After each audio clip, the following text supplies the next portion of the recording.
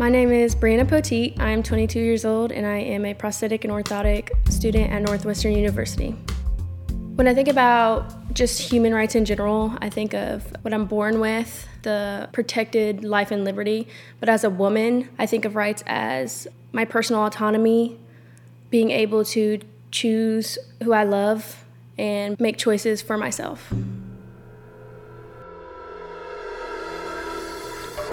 Initially, one of the big moments that's just stuck out to me with that question is Roe versus Wade being overturned.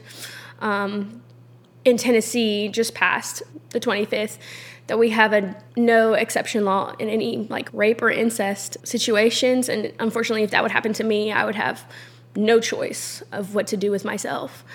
And that would negatively affect my livelihood, my career right now, my schooling.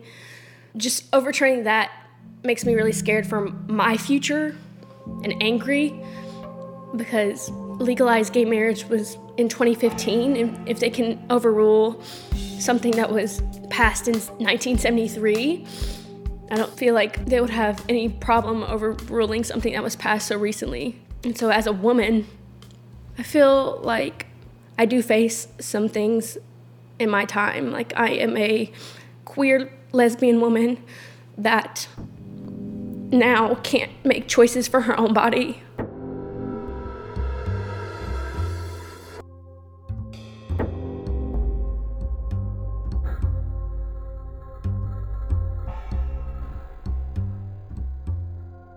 I'd say being 22 and confident in myself now.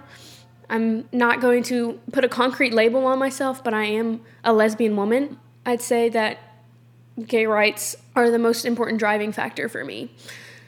For me, as a 15-year-old girl who couldn't express what she wanted to feel, being able to now really advocate for people who are like me, people in the queer community, is going to help our community in the future when our rights may not be there anymore. Maybe the topic of discussion for overturning, because those who don't understand get scared and they want to control.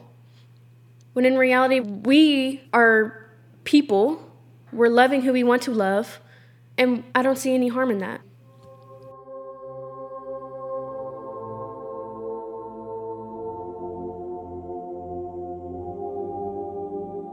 I have friends who are Christian, who are very much straight, very cis-hetero relationships, who are also very scared. I'd say me and my friends are very active with the recent protests, just going to anything that's really supportive, like Pride. I have the sweetest friend named Abby, and she is so Christian. She's just doesn't use or weaponize the Bible towards me. She has made it so known that I am her friend. She loves me, and just those steps, making sure that I feel comfortable around everybody, is so just important to me.